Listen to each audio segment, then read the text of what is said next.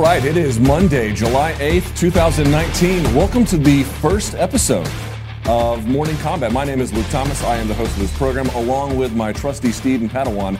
This is Brian Campbell. I don't know about Padawan, but, I like to start off on an equal plane here. You can be like Anakin Skywalker. You can be in the Jedi Council, but you don't get the title of and Master. I will turn on you just like him. All right, here we go. And we are in a van down by the river, if you can judge by the set here. So we appreciate you guys tuning in. What is Morning Combat? Well, we are going to be starting off your week the right way. This is going to be your water cooler moment.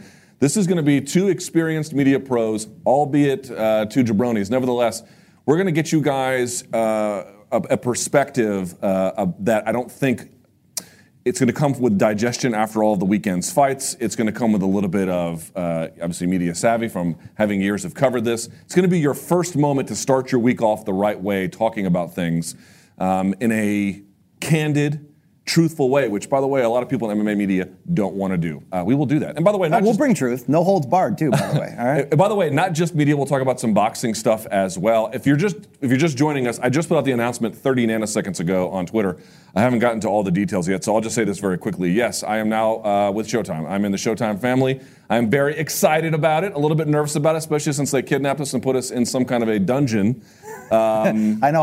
When I got in, I hooked a left. I think it was 2-1 in Lewis. Some brothers were shooting dice. I was like, let's do this, This is really, I was looking for a step up. I don't know if I made the right call. We're going to find out here, Brian Campbell. We're going to see. But no, in all seriousness, I'm actually incredibly excited. I was looking for the right kind of opportunity to for the next stage of my career, and I couldn't imagine doing it at any other place other than Showtime. And then Below the Belt with Brendan Schaub here on his channel and so forth. Lots more stuff coming. This is just the very first day. We're going to get some decoration here, maybe some air conditioning, maybe some sunlight. Who knows? But there'll be a lot of stuff coming. This is big news for you, though. Congratulations. It is big news. It is big news. I'm actually really excited about it. I've been sitting on it for a little bit, and I am. And by the way, quick thanks if we can. Just then we'll get the show started. To a lot of people involved at Showtime. No man more so than Mr. Brendan Schaub. He has been a believer in my work and a believer in me, and it's been a thrill to get his support. So thank you. I really appreciate it. Also, come back from vacation, slacker. Okay, all right. You ready, sir? I'm ready, bro. Let's do it. Living life without fear. You putting 5 carrots in your baby girl's area? I certainly am. Let's get it going here. UFC 239 happened over the weekend. You were there. I was. Put it in my veins, brother. I mean, I've been to 2 cards this year. Yeah. Atlanta for the Gastelum Adesanya Love Fest. Yes. And now this one. Wow, what a time to be alive. So let's talk about it. Now, normally what people might do is they might start with the main event. I do not wish to do that today, Brian Campbell. It wasn't that it wasn't impactful. It wasn't that there's nothing to discuss about it. We will get to it. But, dude, let's just start where the show starts.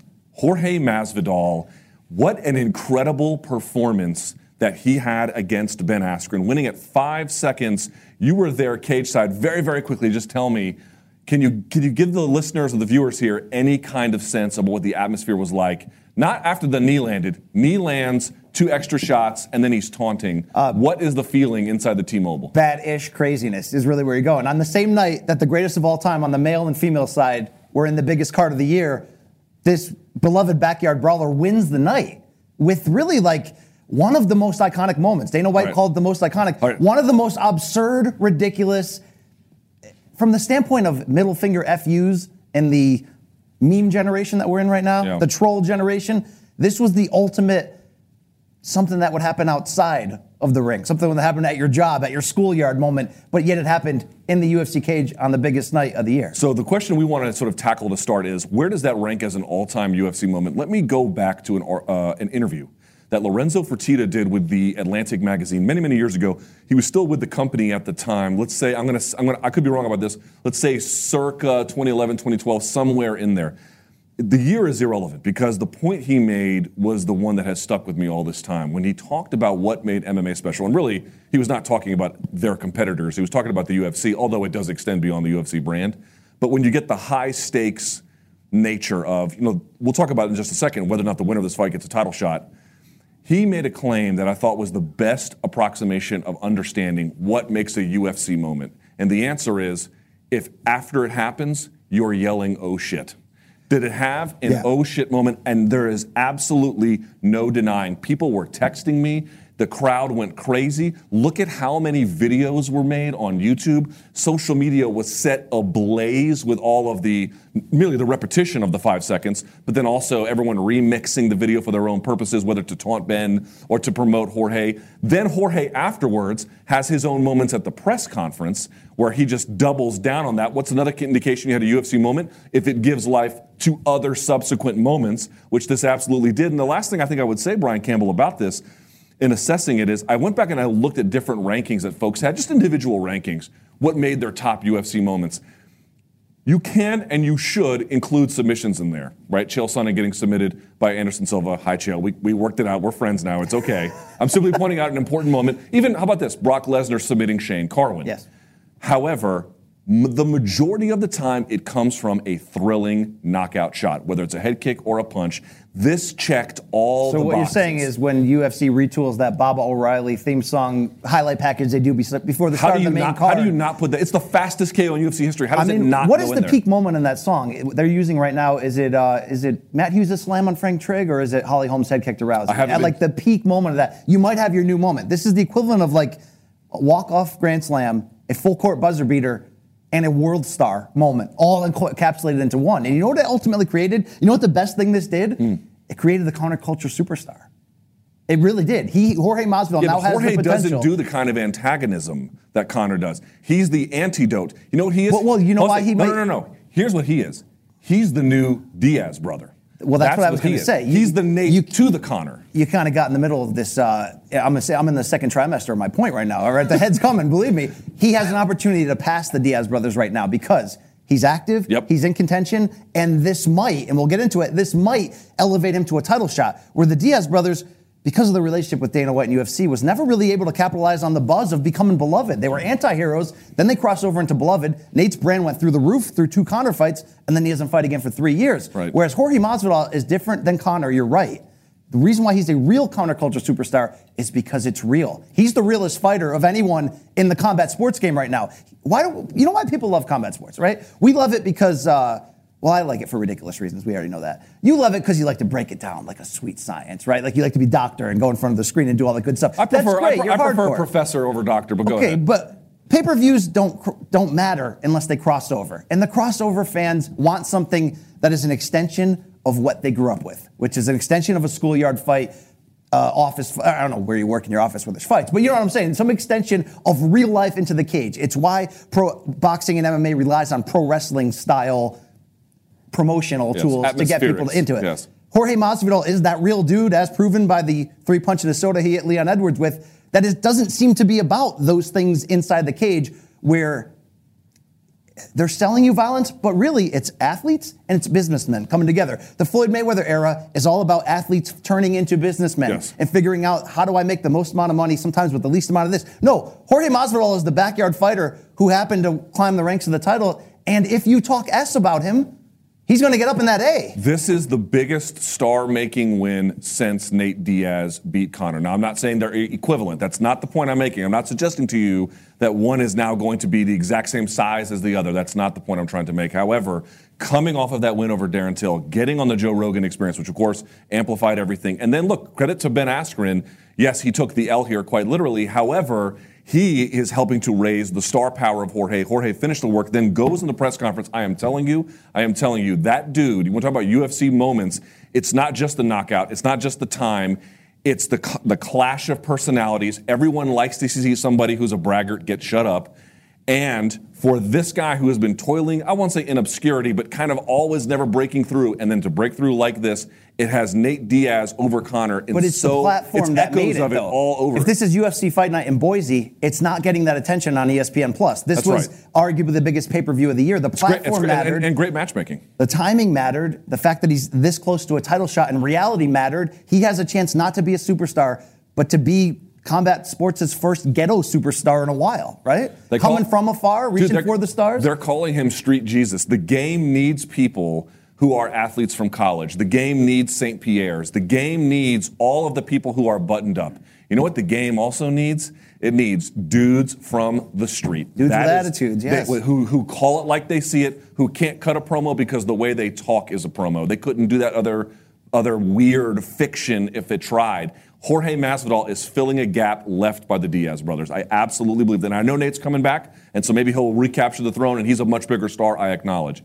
But Jorge Masvidal turned a major corner. That tells you part of the reason why it's, if not the all-time moment in UFC history, certainly the last one, the biggest one in the last few years. I mean, is it the greatest knockout? Can we put some definition on that? Because when Yair Rodriguez knocked out Korean Zombie in the UFC 25 card in December, it was the timing, 1 second to go in the 5th round of an all-action fight. It was just sort of the perfect storm. This is an even more perfect storm. It's the equivalent of running across the cage, throwing the first punch, and you knock the guy cold, only it's even better because it was set up beforehand. At American Top Team, those videos are leaking. Dustin Poirier is on Twitter saying, this is something we actually practiced. We knew Ben might shoot to open the match.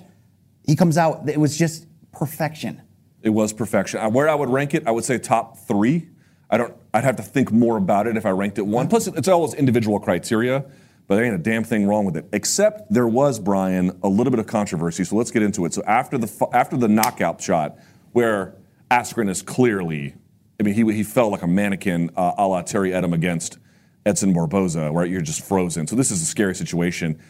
To me, by the way, it was scary enough where, I was surprised they didn't bring him out on the stretcher. And I'm not saying that to be lugubrious. The only comparison I'll make to it is Manny Pacquiao in the 4th Manuel Marquez fight, where for 55 seconds he's out cold and you're starting to get into that territory where, will he ever be the same? Right. Is it morning combat fatality? Where are we on this right now? Right. So mercifully he didn't. He walked by press row. He still didn't look great walking by press row. He has since taken to social media. He seems to be in, let's say, somewhat better spirits, and obviously we hope he's okay physically. But I saw people saying that Jorge, hitting him with the 2 shots afterwards and then taunting him, then getting at the press conference and expressing no remorse whatsoever was bad behavior. And I have to tell you, I found this hysterical.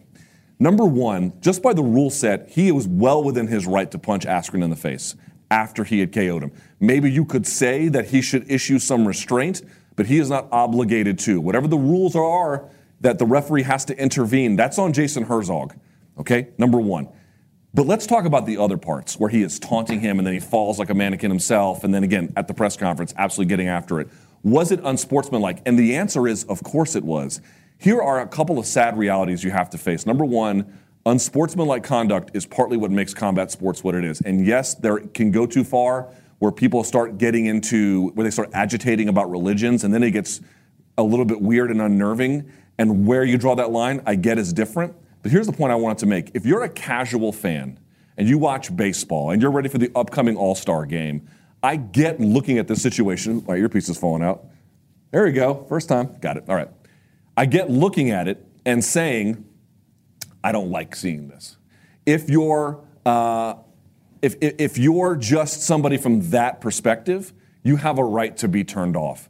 If you are a Ben Askren fan, the galling hypocrisy to say that what he did was classless, and by the way, when they call him thug, definitely no racial overtones with that one, is so nakedly ridiculous and hypocritical. The reason why you like Ben Askren is 1, because he's a talented welterweight, and 2, because number 1, he mocked Darren Till when he got KO'd by Jorge Masvidal, and he pokes the bear. I had him on my show previously when he joined the UFC, Brian. We went down the list, and we're on Showtime, right? Jesus and Mero, you like Ben Askren because he talks wild spicy. That's why you like him. You don't get to walk it back now. This is the game that they're in. He had every right to do it. I may not like it. Sorry, red carpet's his, floor is his, he can have it. I think it's the most disrespectful moment in sports history. It trumps Scottie Pippen dunking on Patrick Ewing and getting down in his face and almost teabagging him. I mean, it's an all-time... Worse than Iverson stepping over... Tyronn Lue in the 2001 finals. It's insane how great it was. So you nailed some of the things. Is it disrespectful? Absolutely. That's the point.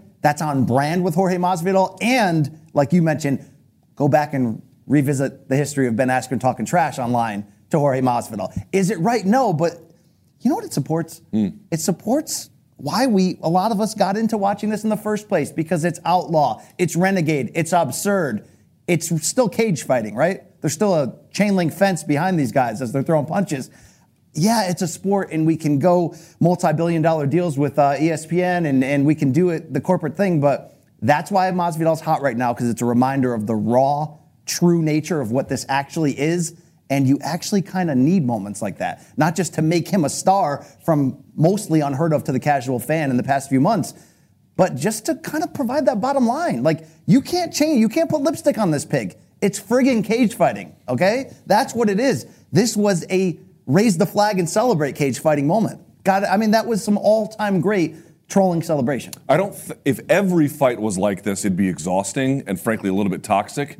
But my thought is trying to regulate that out is just not realistic. There is a place for that in the game. If you're a Conor McGregor fan, you liked it when he was taunting Jose Aldo and talking about setting up Reebok sweatshops and then coming in on horseback and taking all military-age males. Bro. Right, the whole bit. Like, that's why you like Conor McGregor. Fair play. I get it. It's part of the game. I'm not saying I endorse it, but it's just the nature of what we're doing here to a degree. And so, for all of the Frankie Edgars who are respectful, for all the Uriah Fabers who are respectful, for all the you name it's, Arnold Allen very respectful in Gilbert Melendez's defeat, which I was happy to see. That's one side of the game. You need flavors. There is the other side of the game. Fitch and by the way, Askren himself taking to Twitter, Heather Hardy came to his defense and saying, it takes balls to step in there. He's like, I kind of deserve it. Like, even Ben Askren understands. He kind of boom roasted himself, and that's great. That's how it's. Look, man, he knew you think Ben doesn't know the game he's playing? Of course he knows the game he's playing. He knows it's high risk, high reward. If you talk that kind of nonsense and then you win, dude, you are the king of the universe. If you wear a headpiece of hair that looks like a teenager's groin, you deserve that, right? Well, here's my point, dude. Let's say he had gone and done the opposite, and it was Jorge who'd been knocked out that way. I'm not saying Ben would have handled it exactly the same, but what would it have done for his star power? It would have sent him into the stratosphere, man.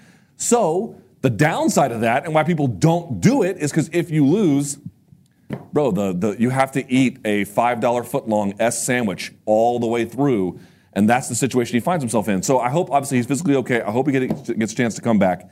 Last thing on this, and we'll move to the next topic, which is the welterweight title shot. True or false, Jorge Masvidal will get the next shot at Kamaru Usman, Brian Campbell?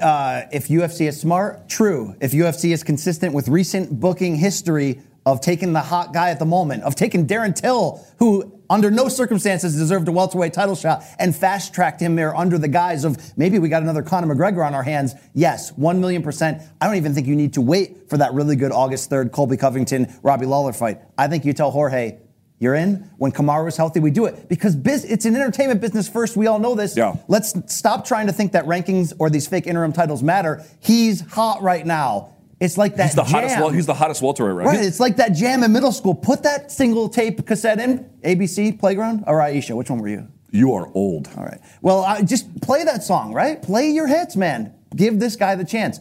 Plus, you're always one loss away from being relevant. Kamaru Usman was in Vegas for Fight Week. Did you get a chance to talk to him? I did not. Did anybody talk to him? Do we know what his timeline is for a return? He did some media. I didn't get a chance to see that. Dana said after the fight, basically, we're going to have to see where he's at.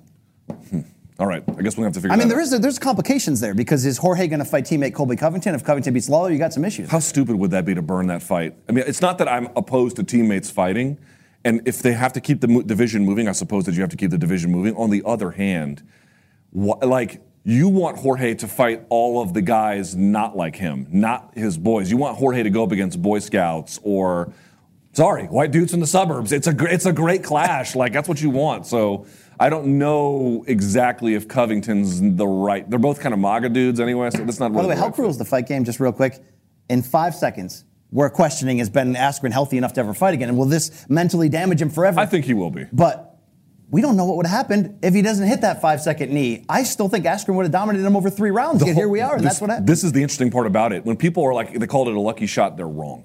However, when they call it a lucky shot and they're using that for shorthand to basically claim that the fight would have been different had he not been vaporized by the first shot, they have a point. They absolutely have a point. But here's the problem. He did get vaporized. We're never going to know. They're never going to make that rematch. Jorge will never agree to it. It's like Conor McGregor Jose Aldo fight. How can you top that? How do you top the fastest knockout in UFC history? You don't. All right, let's move on to the main event. Jon Jones defeating Thiago Santos over the course of 5 rounds. Thiago Santos becomes the first person in UFC history with Jon Jones to take a scorecard on the judges' scorecard. Really, the first person to get a decision against Jones since what? The Albuquerque Police Department? All right. Well, you said it, not me. So when he comes knocking down your door, you can remember this moment here fondly. Thank you. All right. Very good. So how did you score the fight, first of all? 48-47 for John Jones, 3 rounds to 2.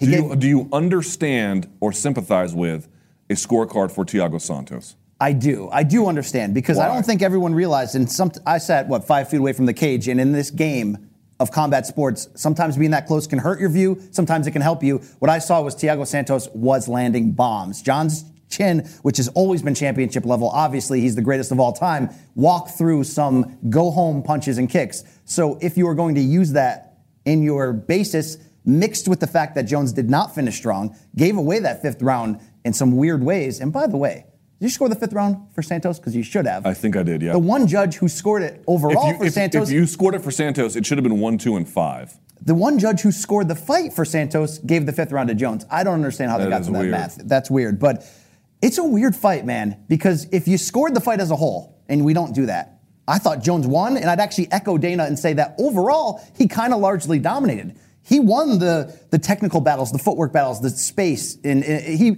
outclassed him. He showed Floyd Mayweather type situations in round 4 when he just kept him at distance and limited the danger. You don't score it round by round, obviously. That brings Santos back in. But what the heck's up with Jones's strategy? So I talked to some people. I have some sources. I won't say who they are, but basically what I ascertained was that takedowns were a big component, and he was not injured. Now, after a while, I think it was the left leg got so beat up that whatever the game plan may have been up to that point, anything after that's out the window. But up to that point, why wasn't the full game plan executed? Because my understanding was clinch work and ground fighting was going to be a huge component there, because you have to think on the feet. What's Thiago Santos' best chance? Got to be on the feet. He's no slouch on the ground, but John Jones' takedowns are phenomenal. And his ground and pound. People don't talk about John Jones' ground and pound. That might actually be the best part of his game. Go back and look. He whips into shots. But it's not just that. It's how he sets you up for that. Remember the Gustafsson rematch? Yes. It's kind of boring for 2 rounds, but he was systematically setting up Gustafsson to break him down with kicks and wear down his cardio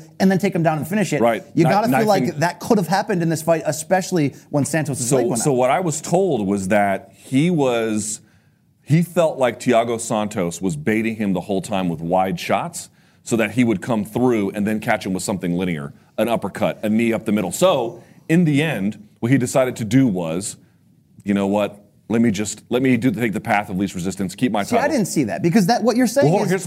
Let me make the key consideration here, which is the one I want you to weigh in on. He's trying to get to that, I want to be the guy who won 20 titles, 20 times anyway, in world title fights, which is a enormous goal and would be something I couldn't imagine someone doing. He wants to take his status as the GOAT, but widen that gap. But what does it mean that the last 2 times he's fought, he's faced guys who he was widely expected to rout and then just didn't? Is he fighting smart to get to a goal, or is there something perhaps a little bit more to the story? All right, overall, since his comeback from the USADA test, he is fighting smarter. He's much more efficient, and if you're going to look at it from an age standpoint, 31 still in his physical prime, but slowly that's going to leak as he gets older. He's kind of setting himself up for perfection. This is what Michael Jordan did in 1993 by adding that step-back jump shot from the high post. This is what Floyd Mayweather did by going to more of a pot-shotting style, 1 punch at a time in his mid to late 30s. He's smart, efficient. His numbers are through the roof if you look at it for this fight. I think, though, the 4th and 5th round of this fight in particular isn't the same comparison to maybe what happened in the Smith fight. John saying ultimately that I wasn't going to shoot in because I thought I had the fight in the bag. I thought there was danger there. I thought he put himself into more danger by walking into the strike zone of a wounded animal who's the biggest puncher he's faced in a long time and staying right there. And what I saw was John was almost boredom. He's almost too good for his own good that he almost ultimately DJ Khaled himself. I mean, it's like you almost played yourself. You almost gave away the title, and you had a wounded, dangerous animal, and instead of just finishing him, did you know what he did? He was playing with his food. He was walking in and trying to land like a point guard who won't make the safe pass, only wants to make the spectacular assist. He, I felt, was trying to line up the perfect knockout, and if it wasn't going to get there, he was fine with letting it go the distance. It reminded me of Jose Aldo after the Frankie Edgar fight, the first one, or even the Chan Sung Jung. Well, the Chan Sung Jung when he got injured, but after the first Frankie Edgar fight, Jose Aldo had, I thought, won the fight, but they were asking him, like, did you think this was at all close? And he was like, yeah, no, not close at all. And you're like, nah, that fight was pretty close, dude. And he was just sort of like nonchalant about actually how competitive it was in the end. And his attitude, I think Jose Aldo's was, it may have been competitive. Well, it's not, but it may have been competitive only because I let it be competitive. I got shades of that with the attitude. My other thought is this. I don't know what the reality is about his physical situation. You see he has to tape that toe that he broke and shattered against Chael Sonnen on the buddy system, which is no big deal because you can still work around that. But my thought is, at 31 years of age, he's been fighting for over a decade. Now, he's had long time off. What I'm about to say is I am not declaring that he is old because I don't know that is true. What I do think it's worth observing is, yes, the Cormier rematch, he looked like I've never seen a fighter. I still think his Gustafsson fight, which was the second one, only 7 months ago, dude, it was a masterpiece. It was an absolute masterpiece. So my hunch is that the old thing, my concerns about any kind of wear and tear or maybe any kind of physical decline, somewhat overstated.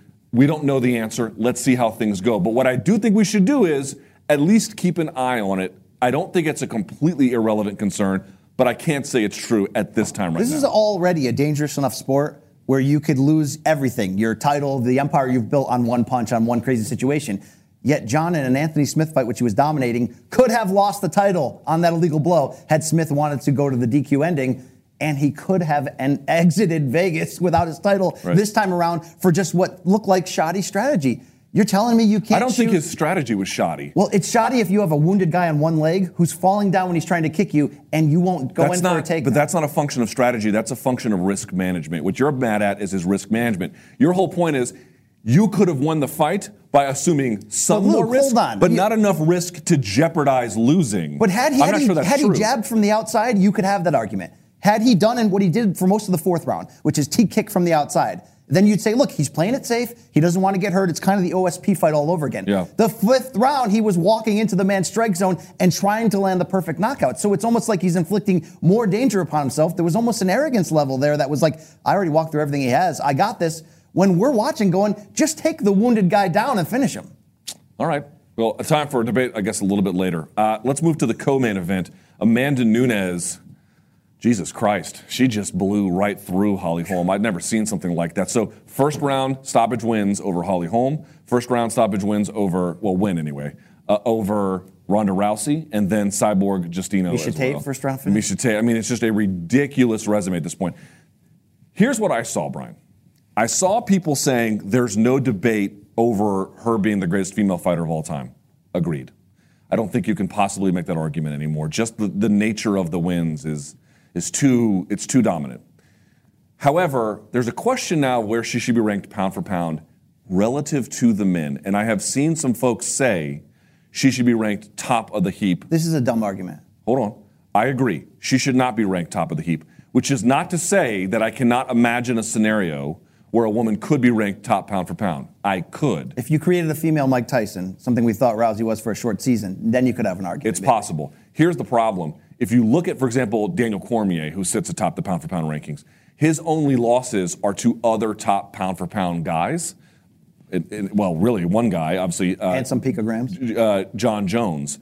Whereas, if you look at Amanda Nunes, she has done a bit more of what I call the Demetrius Johnson thing, where she started off very, very good and then just got unstoppable. But she does have stoppage losses on her career, including to Kat Zingano. Now, I would favor Amanda Nunes over Kat Zingano. Don't misunderstand me at this point. She didn't lose to Zingano that night. She lost to conditioning, let's be honest. Okay, but whatever. Whose hand got raised at the end of the fight? So this is my point. If you wanted to rank Amanda Nunes very, very highly on the pound-for-pound rankings, I don't have a problem with it. What I don't want to hear is that, if you're the top pound-for-pound woman ever, surely you're better than your male contemporaries. That's not necessarily the case. There's two different arguments that people are combining. UFC is combining it, unfortunately, on their website when they do pound for pound and they mix men and women together. Here's the two debates we're talking about here. If you're talking about more of greatest of all time, it's more based on what you accomplished. It's certainly how good you were and your level of competition, but it's more on what you accomplished. If you want to turn this debate into what more would Amanda Nunes have to do to be considered possibly the greatest fighter ever, even above John Jones, Anderson Silva, GSP, Daniel Cormier, then we can have that debate. Then we can have that debate whether her consistent level of competition and the danger that she is facing is on par with something that John Jones went through, going through now 2.5 eras of light heavyweight and rolling through what had been the deepest and most dangerous division during most of that. When you're doing pound for pound, though, it's different. Pound for pound is more of in the moment, who would fight who, if it was possible, if it was mythically possible. I don't think that's what pound for pound means. No, it is. It really is. Because you know why? Because Demetrius Johnson. That's a nonsensical way to describe pound for pound. It's incoherent. It makes no sense. Well, I'll coherentize for it. Okay. I'll shave it down. I'll take out the razor and get rid of that salt and pepper on the end for it. Here's what I ultimately mean. I like the salt and pepper on the end.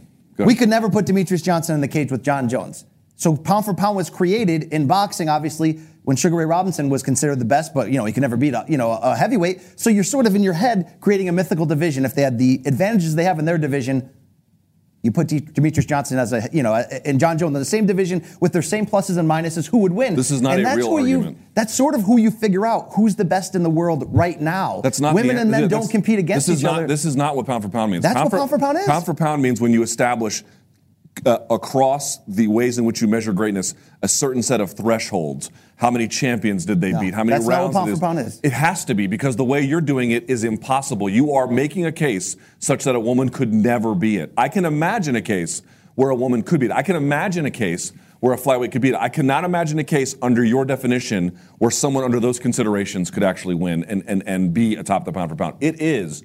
What kind of demonstration of greatness have you put together? Which comes from wins, which comes from stoppages, which comes from how fast you did it, which comes from how many champions you beat, which comes from how many rounds you win. It is all of that. But to separate people in the end, it has to ultimately be who would beat who. You are imagining what it would be. Right. It's mythical. I am giving you objective standards. You measure everyone against. There's nothing objective about a pound for pound debate. It is if you have certain thresholds for greatness that you hold everyone to. Your answer is, well, what if they both had knives and they were blindfolded? Who would win? I don't fucking know. Who knows? No. It's a nonsensical way to describe it. Look, a lot of people get pound for pound wrong. You have to take into account what they've accomplished. You have to take into account a lot of things. I think it's fine. But it ultimately comes down to who beats who. And guess what? Women and men don't fight up till now, so you can't have them in the same pound for pound debate of who would beat who. I understand. My only point is that's why that definition no longer works. It might have worked in boxing when guys were separated 7 pounds and you could have it sort of narrowly from 141 up to 160, and you're kind of thinking about it in that scenario. But when you're going from 125 dudes to 200, and how big is it, Francis Ngannou, 250, and then you're crossing genders, it no longer becomes a relevant way to have a discussion about greatness. It's not possible to do. What is possible to do is then set up objective measurements and then see how each one grades against it. So I still don't understand how you could argue that women's fighters could be in the same pound for pound debate of men when it's essentially two separate things. So it would under the current way in which women's MMA is populated by talent, it wouldn't be possible because they're just not populated in the same way. I think, and that's not Amanda Nunes's fault. Maybe if it was, she'd still be just as dominant. We just don't really know. I also think it's kind of interesting that she's doing what like John Jones did early in his career. He was going through and beating like the Machidas and the Shoguns and the Rampages, all these like esteemed establishment talents. Now she's just bulldozing all of them. It's kind of similar, although she's much more senior in her career. He was much more junior. Nevertheless, you're right. There's just not enough competition for us to say you meet the same standards of greatness. But I do think that when you just look at her, dude, she's doing something pretty goddamn special. Oh, she's combining power and precision like we've never seen before. And she's getting better. She's getting better fight over fight over fight into her, 30s? It's remarkable to watch. It really is. And there's obviously no slight against her. I'm just saying you can't, I don't know how you can compare. It's not her fault that her contemporaries, they just can't hang. It's not even that. Can you compare male and female fighters on that level in this type of criteria? I'm not saying go make me a sandwich. I'm saying can you actually compare this, all right? You can make me a goddamn sandwich. All right, let's see. So we have the main event, co-main event. We talked about that feature fight. There were a couple of other things on this card worth discussing. Namely, you had Diego Sanchez losing to Michael Chiesa, and you had Luke Rockhold losing very badly to Jan Blachowicz. I'm going to pitch this one to you first. Should they retire? Dana White thinks so. What about you? I think Diego Sanchez should retire, and we've been at this point. Diego Sanchez. Yeah. We've been at this point 3 or 4 times. You know the reasons why he should. Yeah, he had that 2-fight win streak. The Mickey Gall win was almost like... Even though he survived the whole way against the big Michael Chiesa. Well, okay, what do you win for surviving? He lost every second of that fight. I'm playing devil's advocate. I mean, the ultimate is, look, your reward as an old fighter for getting a win you shouldn't, and the win over Mickey Gall really was one that in theory you shouldn't, is that, now you get propped up again, you get a harder test. Luckily for Diego Sanchez, he wasn't knocked out cold. It wasn't in that situation. But I think it might be time to just get out now. We've had, let's remember, 3 or 4 times before. Remember his loss at UFC 200 where we're like, okay, I don't need to see him keep getting stuffed. That's okay. It's time. It's time to go. It might be time to go. What else is there to learn if you're just going to be fodder? Okay, what about Luke Rockhold?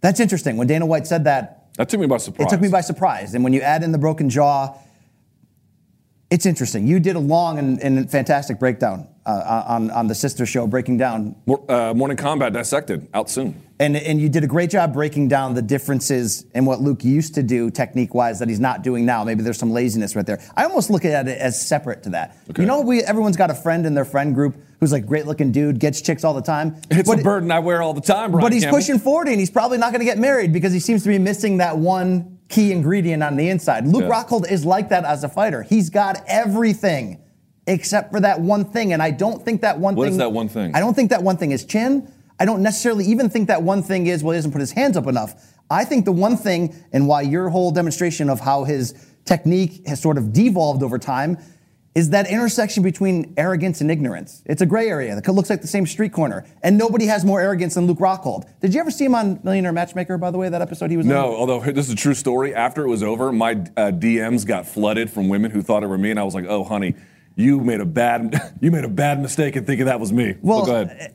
I almost, again, have to make this dating comparison. He's on that reality show Millionaire Matchmaker about 4 or 5 years ago, and he was a dick to the girls, and he got absolutely destroyed by Patty, the host. And she's just like, you don't respect women, you don't respect anything, get the F out of my office. Yeah. That's sort of a mirror image of who he's become as a fighter. There's no respect for his opponent. There's now no respect for the old techniques he used to do to set himself up to win. It's sort of like, I'm Luke Rockhold, man. I'm the former champion in 2 divisions. I'm real good looking. I'm a male model. I'll figure it out in there because I'm Luke Rockhold. And I think there's this strong level of arrogance that there's just one wire missing that's prevented him from really fulfilling his legacy. And I made a joke to him when I interviewed him this week. I said, look, Bisping's going in the Hall of Fame. Are you going to go up to him and kind of give one final dig and go, you're only going in because of me? Say?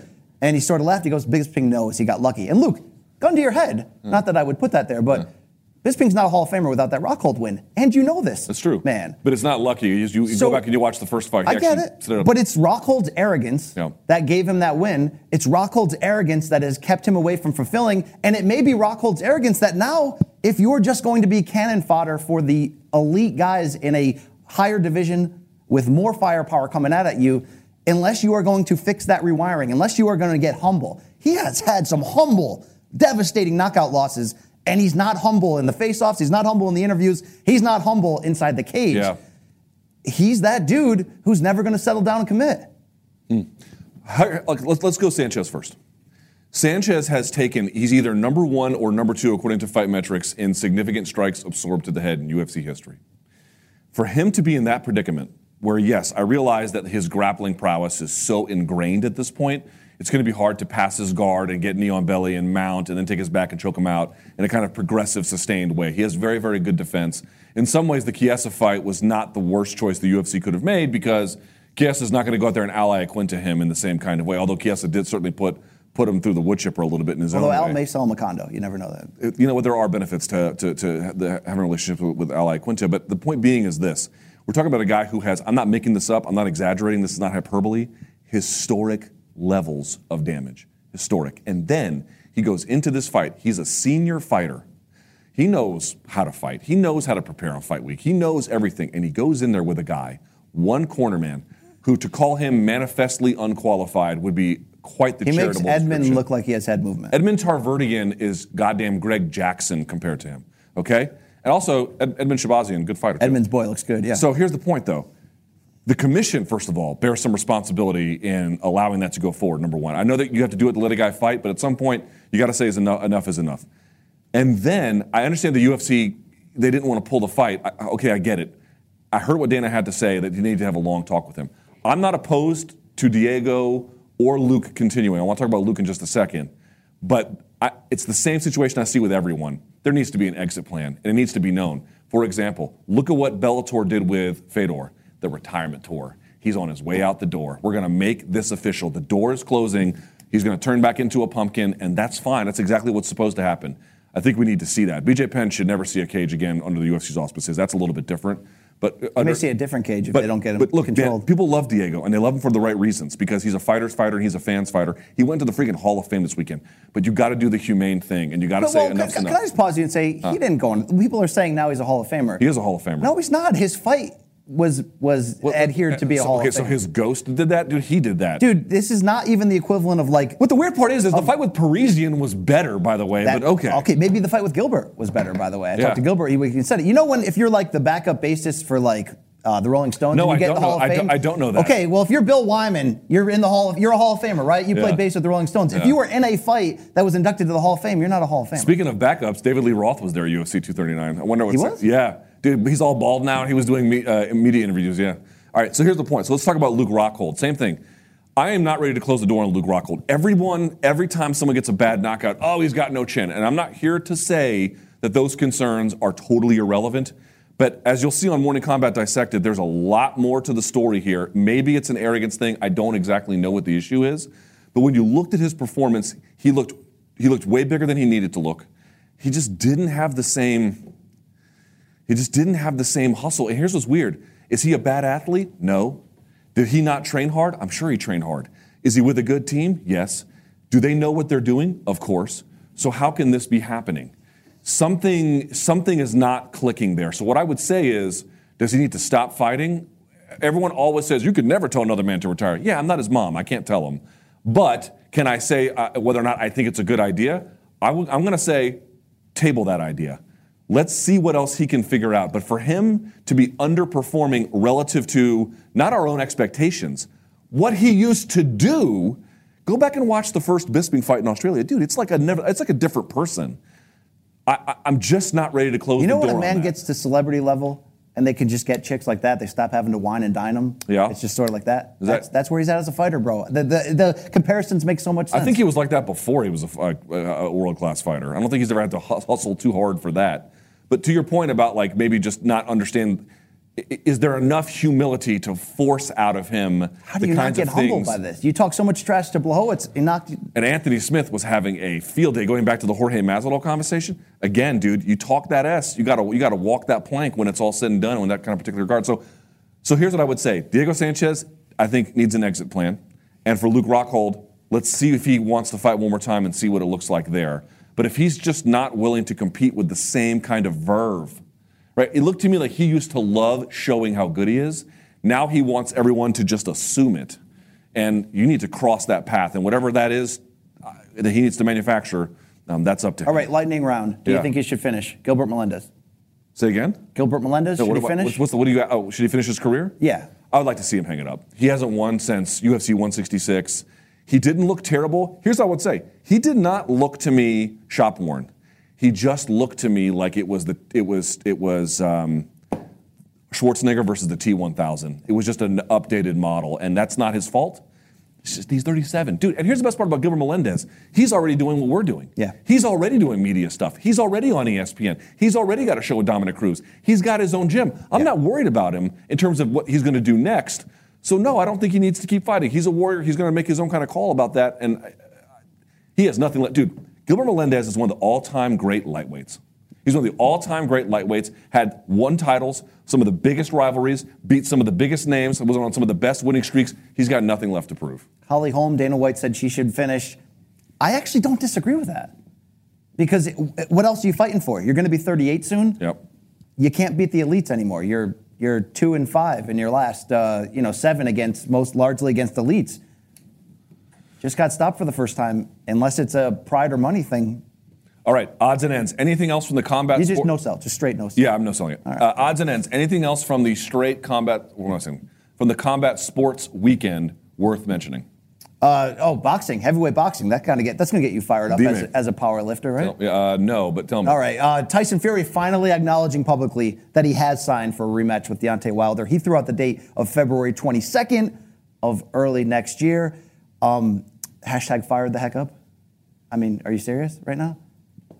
I mean, the heavyweight division is sex right now. It's just fantastic. It is pretty nice. It feels like we're getting closer to finally the best, all facing the best. Yep. Who's winning that one?